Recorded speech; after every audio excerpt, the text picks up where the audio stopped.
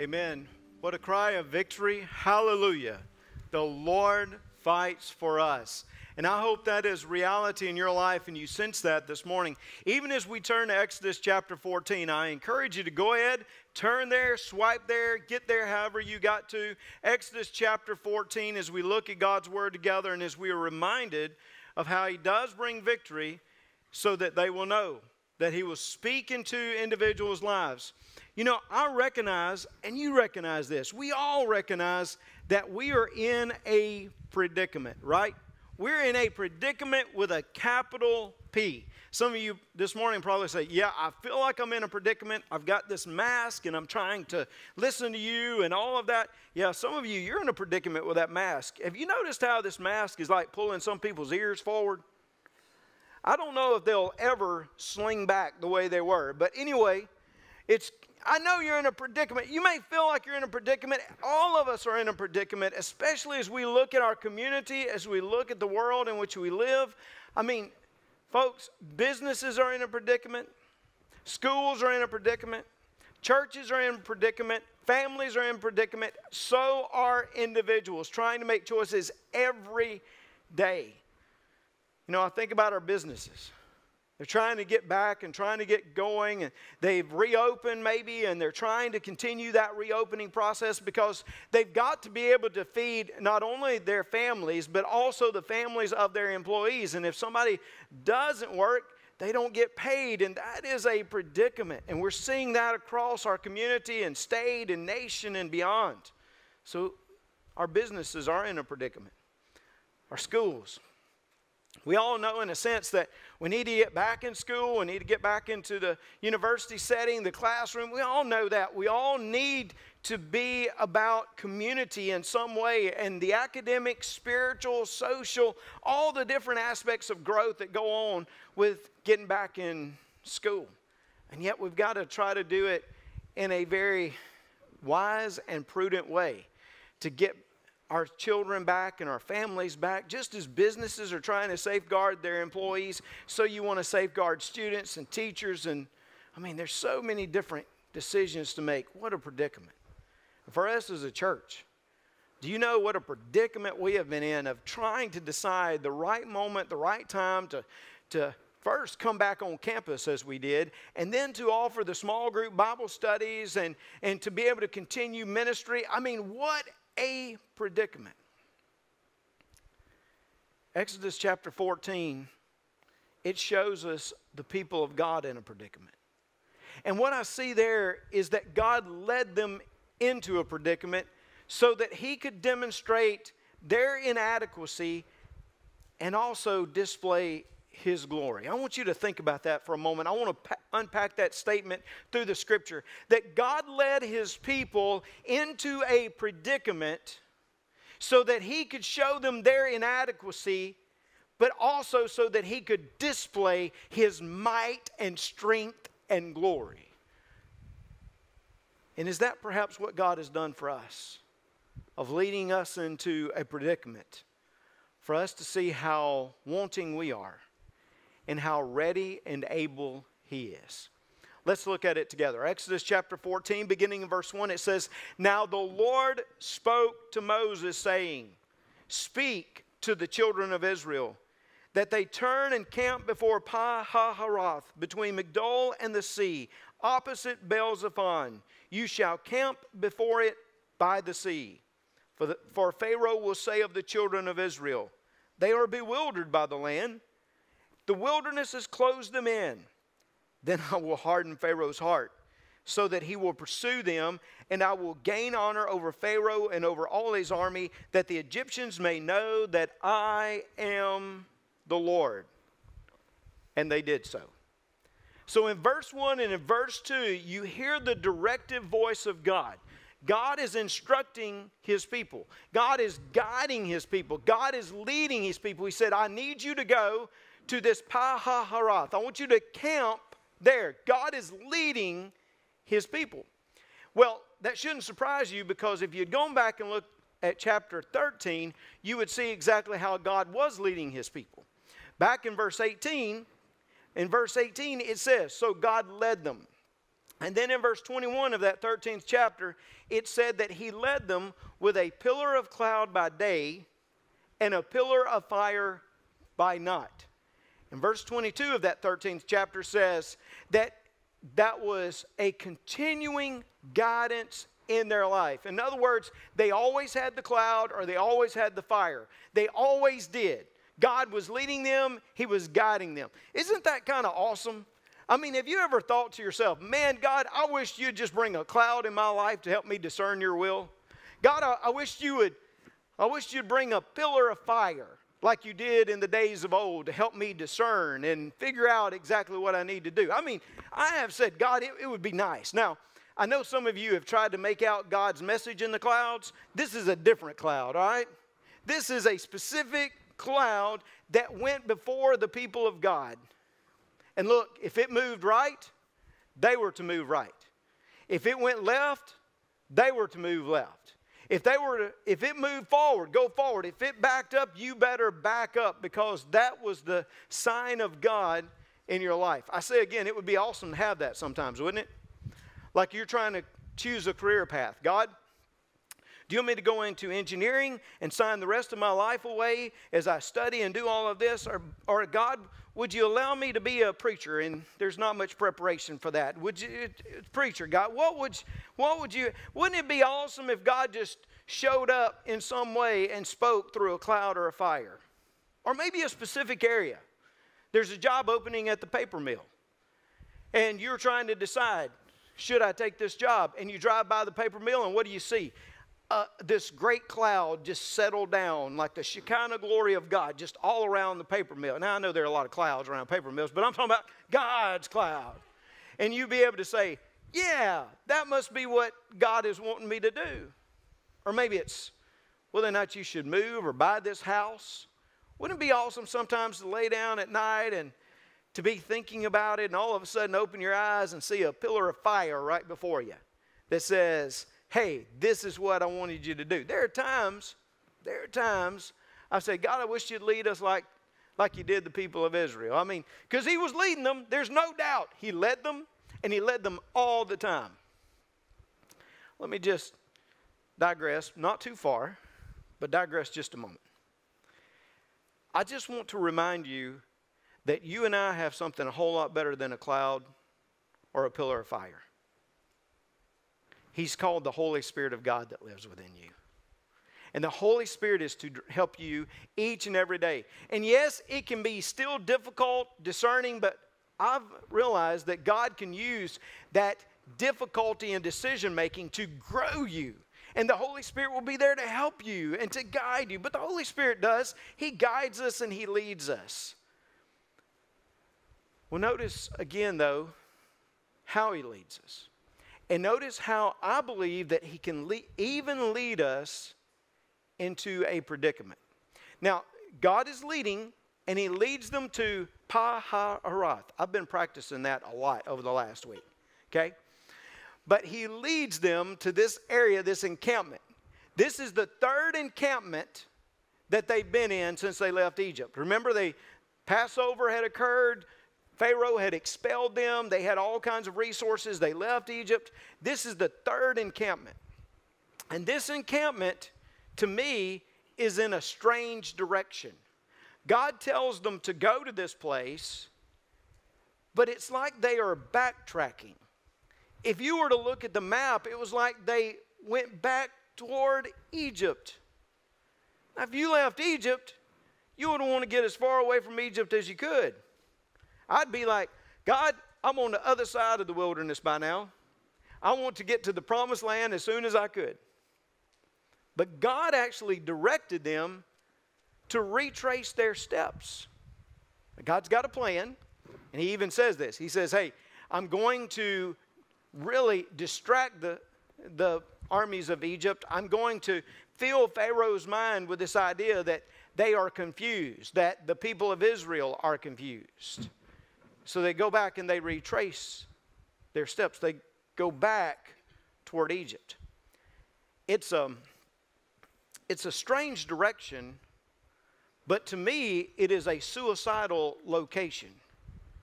That is, when you look at where they are, They are in one of the most vulnerable spots militarily you could ever think of. So let me try to describe it for you.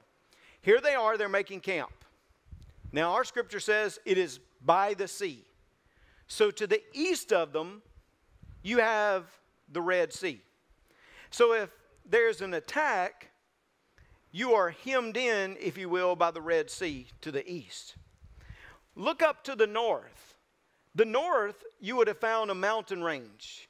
You would have found military fortresses of the Egyptians. In other words, if you had to get out, you weren't going north because you would be met by the enemy.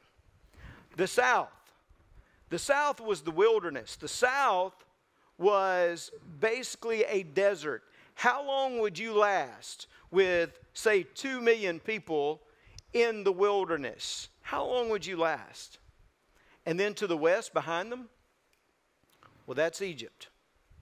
So think of this. You got a sea in front of you.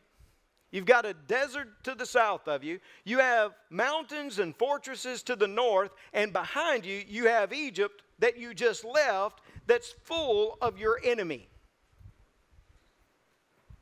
That sounds like a trap. That sounds like being in the proverbial rock in a hard place, does it not? Hey, when I was growing up on Saturday mornings, I kind of like Saturday mornings because you could watch cartoons. Now, I know you can watch cartoons all the time, but this was back, I know, in the ancient day when we had like 3 channels, okay? And you watch cartoons on Saturday morning. Well, you watch cartoons until my dad came in. And when my dad came in, my dad was the ruler of the remote. I don't know if any of you had dads like that, but he controlled the remote, even on Saturday morning.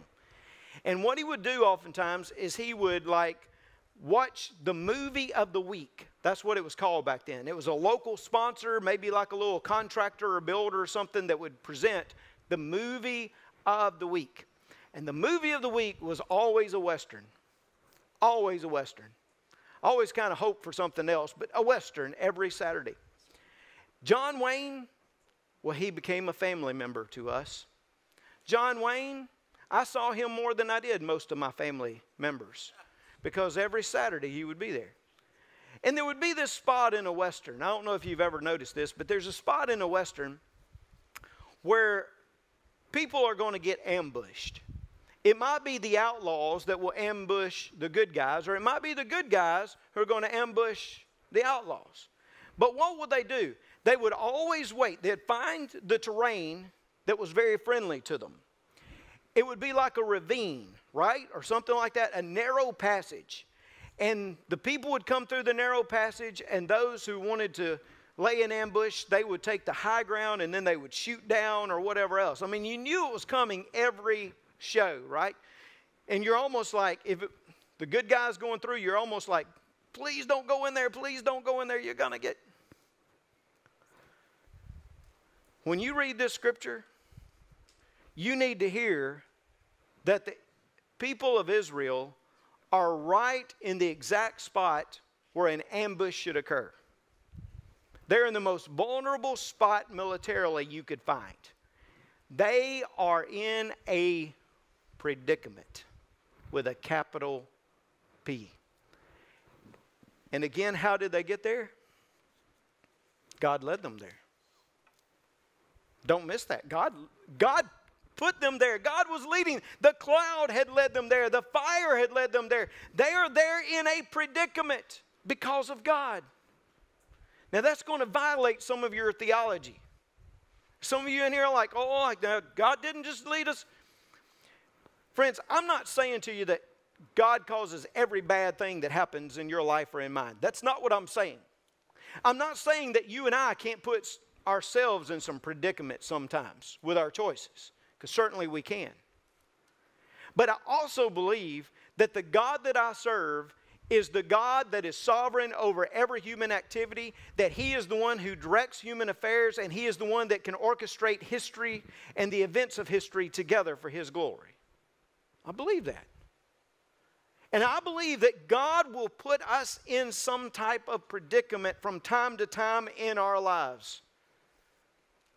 Because our God is not just concerned about our happiness. Our God is concerned about our holiness and how He is going to grow us. So sometimes what will He do? He will tighten it down. He will tighten down your life, your spiritual life. He can do that. Ask the disciples. If you really want to look at it, ask the disciples. What did the disciples do? You remember when Jesus came to the disciples and He told them to get into the boat? They got into the boat and they went across the sea. But what did they encounter as they went across that sea? A storm. A storm. Now, did Jesus know that there would be a storm? Hey, I can hear you somewhat. You got to speak loud. But did Jesus know there would be a storm? Yes, He did. So He purposely sent them across the sea to experience the storm. And according to what I'm reading right here is God specifically put them in this strange location, this suicidal location, so that they would experience the army of Egypt, but ultimately the victory that only He could bring. He puts us in a predicament. Why does He do that? Well, I'm convinced that He does that to show us our inadequacy, to show us how we can't handle things on our own. So look at this. Pick up, if you will, in verse 5. In verse 5, it says, "Now it was told the king of Egypt that the people had fled, and the heart of Pharaoh and his servants was turned against the people, and they said, 'Why have we done this, that we have let Israel go from serving us?' So he made ready his chariot and took his people with him. Also he took 600 choice chariots and all the chariots of Egypt with captains over every one of them. And the Lord hardened the heart of Pharaoh, king of Egypt, and he pursued the children of Israel. And the children of Israel went out with boldness. So the Egyptians pursued them, all the horses and chariots of Pharaoh, his horsemen, his army, and overtook them camping by the sea beside Pi-hahiroth before Baal-zephon. And when Pharaoh drew near, the children of Israel lifted their eyes, and behold, the Egyptians marched after them. So they were very afraid. And the children of Israel cried unto the Lord." Pharaoh says, you know what? They are bewildered. They're confused. Those encampments, those 3 that they had been at, all around the wilderness. So it's kind of like Pharaoh thinks they're scared. They won't go into the wilderness because, hey, they're a bunch of fugitives. They don't have life skills to go into the wilderness, so they're scared of it. They're wandering around. This is our moment. This is our time. Pharaoh believes that the favor of God, of the gods, has changed, and that the Egyptians can defeat the Israelites. So what does he do? He gets 600 best chariots that he's got. 600. And it says he has more, so he's got at least 1,000, maybe thousands of chariots. He puts together this army and he pursues. He says, why would I allow my economy to run away? So he pursues the Israelites. He's got all kinds of an army. Well, it says here that as the Israelites are camping, as they're camping there, they hear, they see the Egyptian army approaching. Contrast verse 8 with verse 10. In verse 8, they had boldness. I bet they did. I mean, they've been delivered from Egypt. They were walking around. They were excited. Can you see the smug grin on their face? I mean, after all those years, 430 years, they finally had a victory against Egypt. It's kind of like an Ole Miss fan. When Ole Miss football finally wins in Baton Rouge, we walk around with a smug face all year long because it finally happened. They had that boldness. But that boldness changed quickly in verse 10 when it says they were very afraid. You ought to underline that. Very. They could hear the thunder of the chariots coming at them. They could see this mighty army, and they knew they were in a trap. There was no fleeing. There was no running away. They were in a trap. And they cried out to the Lord. You know, I really believe that God puts us in a predicament sometimes just to remind us how inadequate we really are on our own. Do you know how inadequate I have felt over the last few months? Do you know how, like, through the situations that we see around ourselves, I realize every day how human I am and how God He is. I realize that I can't do this on my own. You can't do this on your own. If you're trying to navigate your family through this on your own, you're going to fail. If you're going to try to navigate your business right now through this, you're going to fail. Because we are all inadequate. It's like we are trapped. It's like we're hemmed in, and it's just the predicament around us. But what God wants to show us is that we may be inadequate, but He is always sufficient. He is always the strong one. Look, when God puts you in a predicament, all you can do is look up. When you're flat of your back, all you can see is the heavens. And God will put you on your back. He will put you in a predicament so that what you will be forced to do is look up. Corrie ten Boom some years ago said that if you look at the world, you'll be distressed.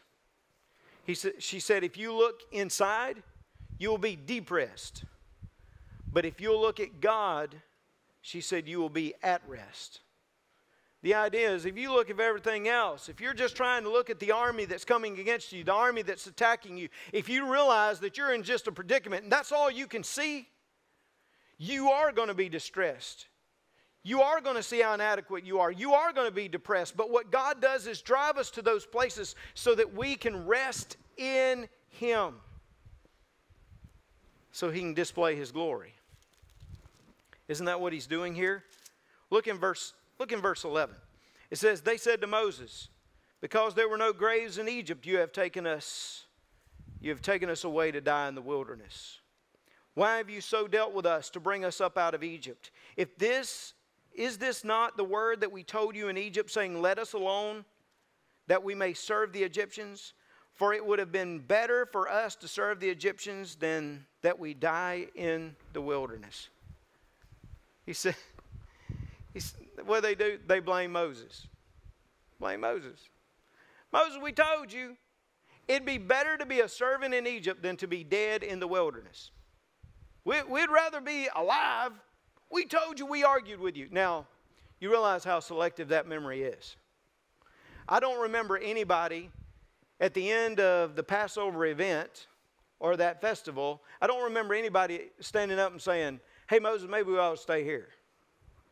Because that usually happens when people like engage in blame. They get in a predicament and they start blaming people. And it's very selective in the way they blame people. But they blame people, and this one and that one. But look, if you will, in verse 13. And Moses said to the people, do not be afraid. Do not be afraid. Aren't you proud God inserted those words into the Scripture? Do you know you find them in the Old Testament, you find them in the New Testament, don't you? Do not be afraid. Do not be afraid. Over the last few weeks and months, I've actually taken that and said, God, just remind me, just help me. Do not be afraid. And then look what he says. Stand still. In other words, just stand right where you are just a moment. He's going to tell them to go forward, but it just a little bit. But he says right now, you just need to stand still. You need to stand still. You need to see the salvation of the Lord, which He will accomplish for you today. For the Egyptians whom you see today, you shall see again no more forever. The Lord will fight for you, and you shall hold your peace. Because you are inadequate. You realize you can't do anything. This is a group of fugitives that just left Egypt. They can't fight back against the military might of Egypt. But God said, hold on, I'm going to fight for you. You're going to get to stand still. You can stand still. You can have peace. Don't say a whole lot. Just don't fear. Some good advice for us these days. some good advice. Listen, I believe we ought to do everything we can to take precautions. I've been trying to work through this in my personal life, my family life, the church life. I know we need to take precautions, and I hope you see us doing that, even as we've tried to start back small group Bible studies and those kinds of things. We're hoping to take precautions. We need to do that. Take precautions. But may I say to you, set your peace in the Lord Jesus Christ. Allow Him to settle your heart and your mind. Do not live in fear. You and I cannot live in fear. We are not people of fear. We are the ones who are on the winning side of the Lord Jesus Christ, and we should not be intimidated by the evil and difficulty that comes at us. You and I must be people of peace. Again, take precautions. But no, you cannot live in fear. Look, there may be more days where we have to go online specifically, and we will evaluate those.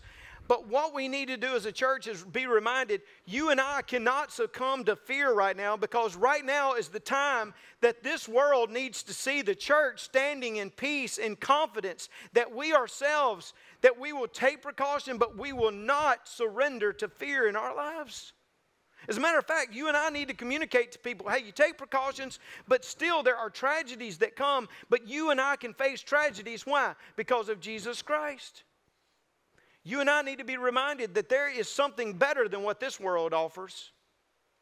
And that I'm living each day, and look, I'm prepared to meet the Lord, but I'm also kind of not wanting to leave my kids around right now. I got all that. But you know what? If the Lord calls me home, if next Sunday you hear that Reggie is not in this pulpit because he has died, he is gone, you just know that I'm in the presence of the Lord Jesus Christ, and you ain't got to worry about me anymore, because I do not live in fear of death or anything else that comes at me. You and I shouldn't live in fear when the enemy is breathing down our necks. That's what you see here. Don't fear. See the salvation. Oh, let God show His glory. Verse 15. The Lord said to Moses, "Why do you cry to me? Tell the children of Israel to go forward." Yeah, that sounds like a winning military strategy, doesn't it? Go forward. Go forward where? Into the sea. That's forward. God just told Moses to tell the people to do the impossible, to do the unreasonable, to walk into the sea. And then He says, "But lift up your rod and stretch out your hand over the sea and divide it, and the children of Israel shall go on dry ground through the midst of the sea. And I indeed will harden the hearts of the Egyptians, and they shall follow them. So I will gain honor over Pharaoh and over all his army, his chariots and his horsemen. Then the Egyptians shall know that I am the Lord, when I have gained honor for myself over Pharaoh, his chariots, and his horsemen." He says, just know I'm going to do this because I want to show even the Egyptians how great I am. And then it says in verse 19, the angel of God who went before the camp of Israel moved and went behind them, and the pillar of cloud went from before them and stood behind them. So it came between the camp of the Egyptians and the camp of Israel. Thus it was a cloud and darkness to the one, and it gave light by night to the other, so that the one did not come near the other all night long. So what happens? The cloud moves.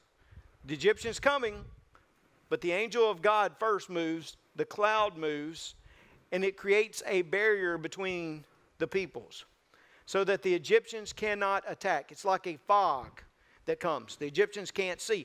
And what's cool about this is on the Egyptian side is dark.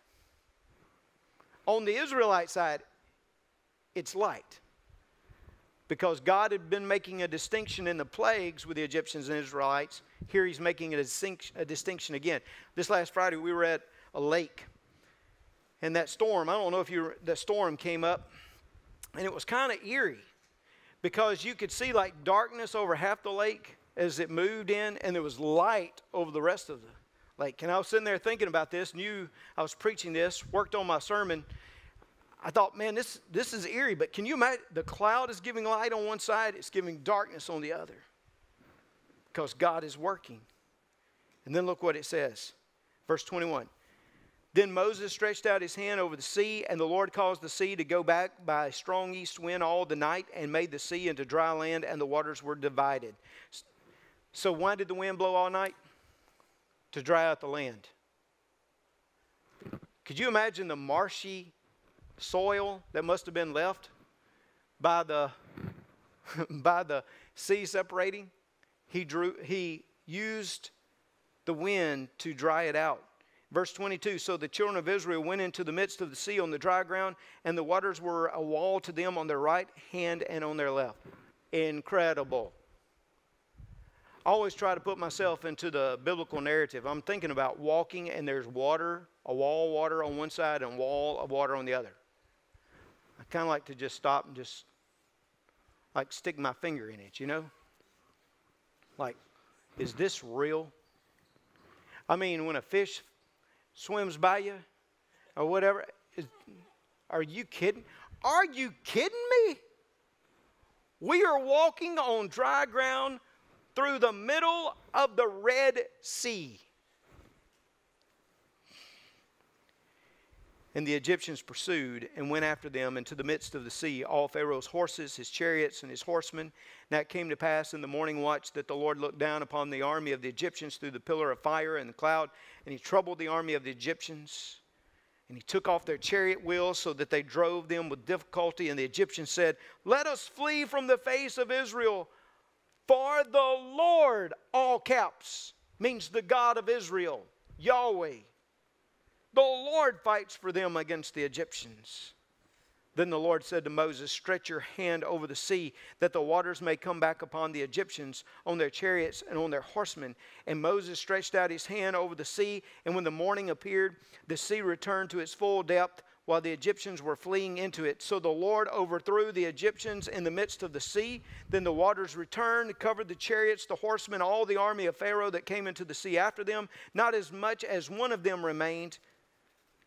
But the children of Israel had walked on dry land in the midst of the sea, and the waters were a wall to them on their right hand and on their left. Can anybody just say, wow? I mean, that story, it still has punch today. Wow. God had opened a way. God had delivered them out of the predicament that he had led them in. God had worked in their lives. I remember there was a young boy that was in Sunday school, and he had heard the story of the Red Sea. And he came out of Sunday school and saw his dad, and he began telling his dad about what they had studied. He said, Dad, I mean, it was amazing. It was amazing that the Israelites defeated the Egyptians. It was an unbelievable story. I mean, according to what our Sunday school teacher said, I mean, the Israeli Navy came in from the Red Sea, and they helped deliver over here. And then when they were in a bind, they called in the Air Force, the Israeli Air Force, to the other side. That's what happened. Kind of sounds like what Chris Barr might teach his Sunday school kids sometimes or so. But he said, that's what happened. And the dad looked at the young boy and said, son, now come on. Is that the way it really happened? And the son said, no, Daddy, but if I told you the truth of what they said, you'd never believe me. I mean, come on. This isn't even believable. And yet, it is the truth. This is what God did. And this is what would be repeated for centuries and centuries to come. Why? Because God had shown them how great and wonderful he was. He led them to a predicament so they could see how inadequate, but then he said, I want you to see how strong I am. Could God be doing that with us right now? Could God be putting us in a predicament as a church, as businesses, to be able to help us focus and see how inadequate we are and how we are truly desperate for him, how we need his touch, how we need him? I admit that I've been praying, God, chart a new course for us. I've been praying, God, do something different. God, I don't like the path I'm on right now. Help me. But instead of always focusing upon another course, maybe it's time for us to stop and say, God, this is where you have placed us for such a time as this. And if this is the moment you have given us, God, how can we display your glory among those we come in contact with? Because I'm convinced that you and I as believers, we are made for these moments. This is the moment where we demonstrate His power and His peace. This is the moment where we say we have faith in the Lord Jesus Christ. This is the moment when we stand together. God saved. Verses 30 through 31. So the Lord saved Israel that day out of the hand of the Egyptians. And oh yeah, He did. Nobody else could claim credit for it. He saved. He saved. And Israel saw the Egyptians dead on the seashore, and Israel saw the great work which the Lord had done in Egypt. So the people feared the Lord and believed the Lord and His servant Moses. They feared, they stood in awe of this great God, and they believed Him. They trusted Him. What could be more glorifying than the plagues themselves? The dividing of the Red Sea. This is the event. This is the event that would be repeated. Chuck Swindoll says that the crossing of the Red Sea is to the Old Testament what the resurrection is to the New Testament. And how many times we hear the formula? The Lord who brought you up out of Egypt. The prophets would repeat it. The poets would write about it. The Lord who brought you up out of Egypt. Because what God did is He put them in a predicament so He could show His majesty and power and victory. The Israelites would know it. The Egyptians would know it. Back in verse 4 and verse 18, He had said, I'm doing this so that they'll know. I want them to know that I am the Lord. God will put us in a predicament so He can show His glory so that people will know that He is. I didn't mention this in the first service, but something I read said that historical and archaeological records show that the Egyptians got the message. Because for 17 years, according to one record, for 17 years they would never come to this place in the Red Sea. They would not launch an attack against the Syrians for 22 years, which meant they would have to cross the Red Sea. They didn't want to have anything to do with the Red Sea. Because you know why? They didn't want to have anything to do with the God of Israel. They remembered. Because they would know that He was the Lord. God is in the business of using predicaments to show His glory. Think about the cross. The cross of Calvary. The cross of Calvary, would you not say that that's a predicament? That here the Son of God is on the cross? It was as though Satan had laid a trap and he had finally overcome the Son. We know it was from the purpose of God from the beginning. And God was using that predicament, and He used it obviously for us, for salvation. Because if Jesus had not died, you and I would not have life. If Jesus had not died, He never would have been resurrected, and you would never know the power of the resurrection. For you see, God will lead us into a predicament so He can show us how inadequate we are, but also show us how powerful He is. Just as He did here. He led them right by the Red Sea so that He could part the waters, and there would be a song of deliverance that could be sung for ages and ages and ages. If you've never given your life to Christ, know He's made a way. He parted the Red Sea. He died on the cross for you and rose again. That if you will confess your sins and admit who you are before Him and just commit yourself to Him. Lord, I want to be saved. Guess what? He can save you. Wouldn't it be awesome that God would use a predicament like we see around us right now to bring more people to Christ? That there be more salvations? I'll be here in just a moment. I'm going to encourage you, if you need to talk to me about just giving your life to Christ, being baptized, whatever else it is, you come, you talk to me. How about those of us who have been saved? Are we allowing the peace of God to reign in our hearts? Have we prayed, God, whatever it is, whatever's coming at us, God, may we use it to demonstrate how great and glorious you are. Because, Lord, we're inadequate. And maybe this morning we need to commit ourselves more to that. Let's pray together. Father, we come to you, and Lord, we do pray. Lord, you know our predicament better than anybody else. You see our struggles, you see our weaknesses, you see our pain. And Father, we know that as you are reigning over us, as Lord, even as we're experiencing this right now within your permissive will, God, we know that you're teaching us how inadequate we are. Lord, how weak we are. God, we stand in so desperate need of you. We can become so fearful from day to day with numbers and reports. And God, establish our hearts. Help us to know that the God who separated the Red Sea is the same God that can powerfully work in our lives today to bring healing and life. God, there may be some this morning that need to be delivered from their bondage in that proverbial Egypt. God, help them know that they can break loose, but not through their own strength, through the strength of the Lord Jesus that you sent for us. Speak to us now. Help us as we respond to you. In Jesus' name.